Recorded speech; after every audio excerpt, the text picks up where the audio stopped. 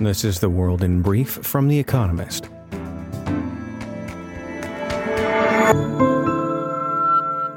Our top stories. Volodymyr Zelensky, Ukraine's president, arrived in Washington for a meeting with President Joe Biden in the White House and to address Congress. The trip will mark the first time Mr. Zelensky has left his country since Russia invaded in February. American lawmakers are preparing to pass a $1.7 trillion spending bill that contains $45 billion in additional assistance to Ukraine and NATO. On Tuesday, Mr. Zelensky made a surprise visit to Bakhmut, a tiny town in eastern Ukraine that Russia has been attempting to seize for months. Donald Trump paid $1.1 million in federal income taxes during his first 3 years as president, and nothing in 2020, when he reported large losses from his businesses, according to a summary of 6 years of his tax returns. The disclosure follows a lengthy legal battle by Democratic lawmakers to unseal the financial records that Mr. Trump had shielded. The Supreme Court ruled in November that they could be released.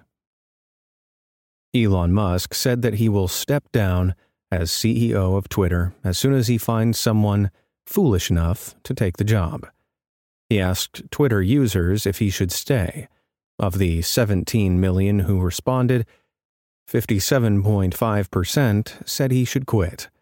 Mr. Musk, who has managed the firm controversially since he bought it in October, said he will continue to run the company's engineering teams.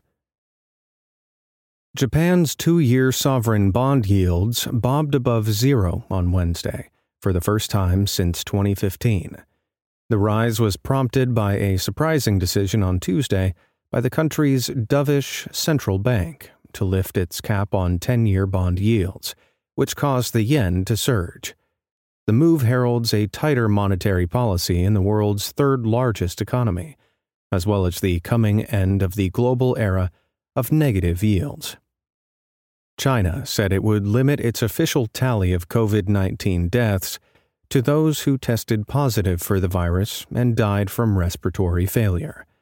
The definition is narrower than the previous standard, which included anyone who died after testing positive. As the virus spreads throughout the country, just 5 COVID fatalities were reported on Tuesday. The true number is likely to be far higher. Britain's ambulance workers went on strike on Wednesday, a day after nurses walked out. The Health Secretary, Steve Barclay, said ambulance unions had made a conscious choice to harm patients. Despite contingency plans, some emergency calls would go unanswered. In France, planned strikes by railroad workers have forced the cancellation of a third of high-speed train services over the Christmas weekend. Argentina's football team abandoned an opened-top bus when fans celebrating their World Cup victory threatened to overwhelm it. Some 4 million people turned out for the victory parade starting in Buenos Aires. La Selección took in the adulation from the safety of a helicopter. Revelry started on Sunday, when Lionel Messi's team beat France to take home Argentina's third cup, the first in 36 years. And fact of the day: 10%, the estimated reduction in income for being obese, according to research from America, Britain, Canada, and Denmark. And now here's a deeper look at the day ahead. 2022 in review. The worldwide cost of living crisis. This week, we are looking back on 2022.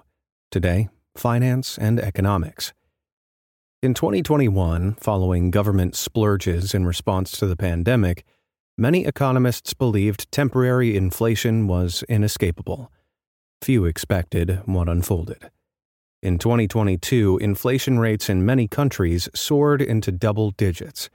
Global inflation for 2022 is expected to be 8.8%, according to the IMF. In poor countries, the UN estimates that rising prices may have pushed 71 million people into poverty.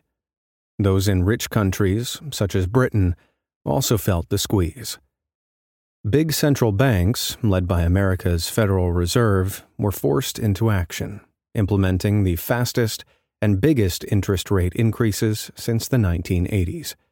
In recent weeks, inflation has decelerated, primarily because energy prices have fallen and supply chains are operating more smoothly. That will reduce the pace of central banks' interest rate rises, but they will still have to be vigilant. Tight labor markets, loose fiscal policy, and turbulent energy markets will continue to push prices higher.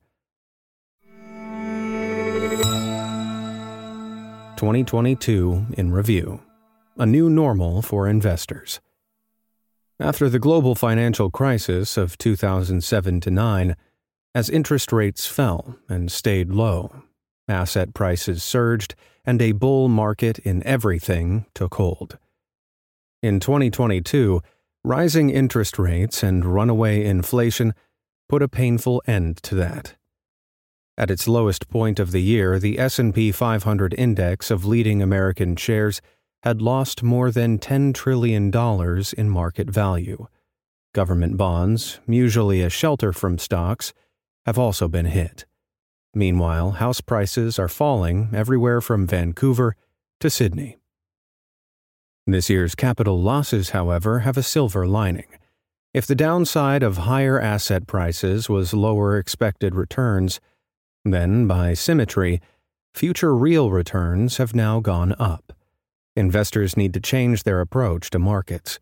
The new regime of higher interest rates and scarcer capital may seem like a shock, but for much of history, these were the normal conditions for investors. It was the era of cheap money that was weird. 2022 in review. The unlikely economic winners. It has been a rough year for almost everyone. Inflation has been rampant, markets have been in turmoil. Yet this poor aggregate performance hides wide differences. Some countries have done pretty well. The Economist has ranked 34 mostly rich countries on 5 economic and financial indicators, including GDP, inflation, and stock market performance. The ranking finds especially bright spots in the Mediterranean. Top of our list is Greece. Other countries that plumbed the economic depths in the early 2010s, such as Portugal and Spain, also score highly, thanks to the lifting of COVID lockdowns and a recovery in tourism. 2 Baltic countries, Estonia and Latvia, which won plaudits in the 2010s for speedy reforms but rely on Russia for energy, come bottom. Still, the gap between 2022's winners and losers may not persist in 2023. Before long, growth in Southern Europe, weighed down by rapidly aging populations and high debts, will surely fall back to less stellar levels. 2022 in review. The collapse of crypto.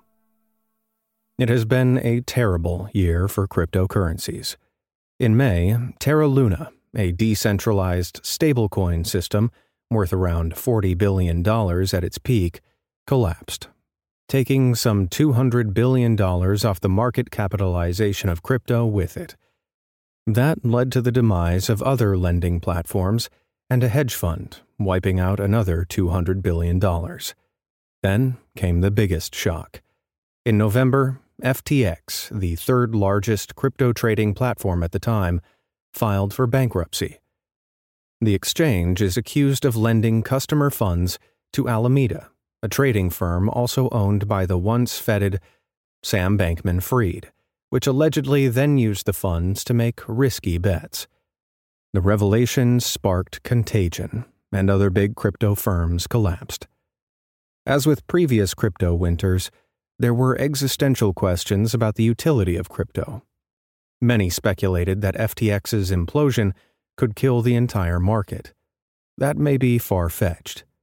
As bad a year as they have had, cryptocurrency's market capitalization is currently around $900 billion, still 50% more than the value 5 years ago.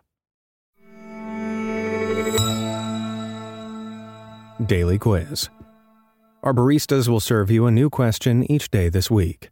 On Friday, your challenge is to give us all 5 answers and, as important, tell us the connecting theme. Email your responses and include mention of your home city and country by 1700 GMT on Friday to quizespresso@economist.com. We'll pick randomly from those with the right answers and crown 3 winners on Saturday. Thursday. Which newspaper title is shared by the publications in Boston, Miami, and Albany, Georgia? Wednesday. Which female character is the focus of the Truman Capote novel Breakfast at Tiffany's? Finally, here's the quote of the day from Samuel Beckett, who died on this day in 1989. Try again, fail better. That's the world in brief from The Economist, available 3 times every day of the week. You can also hear interviews and analysis from our journalists, including our current affairs podcast, The Intelligence, on your podcast app. And subscribers to The Economist have access to each week's full edition in audio. Just download the Economist app to start listening.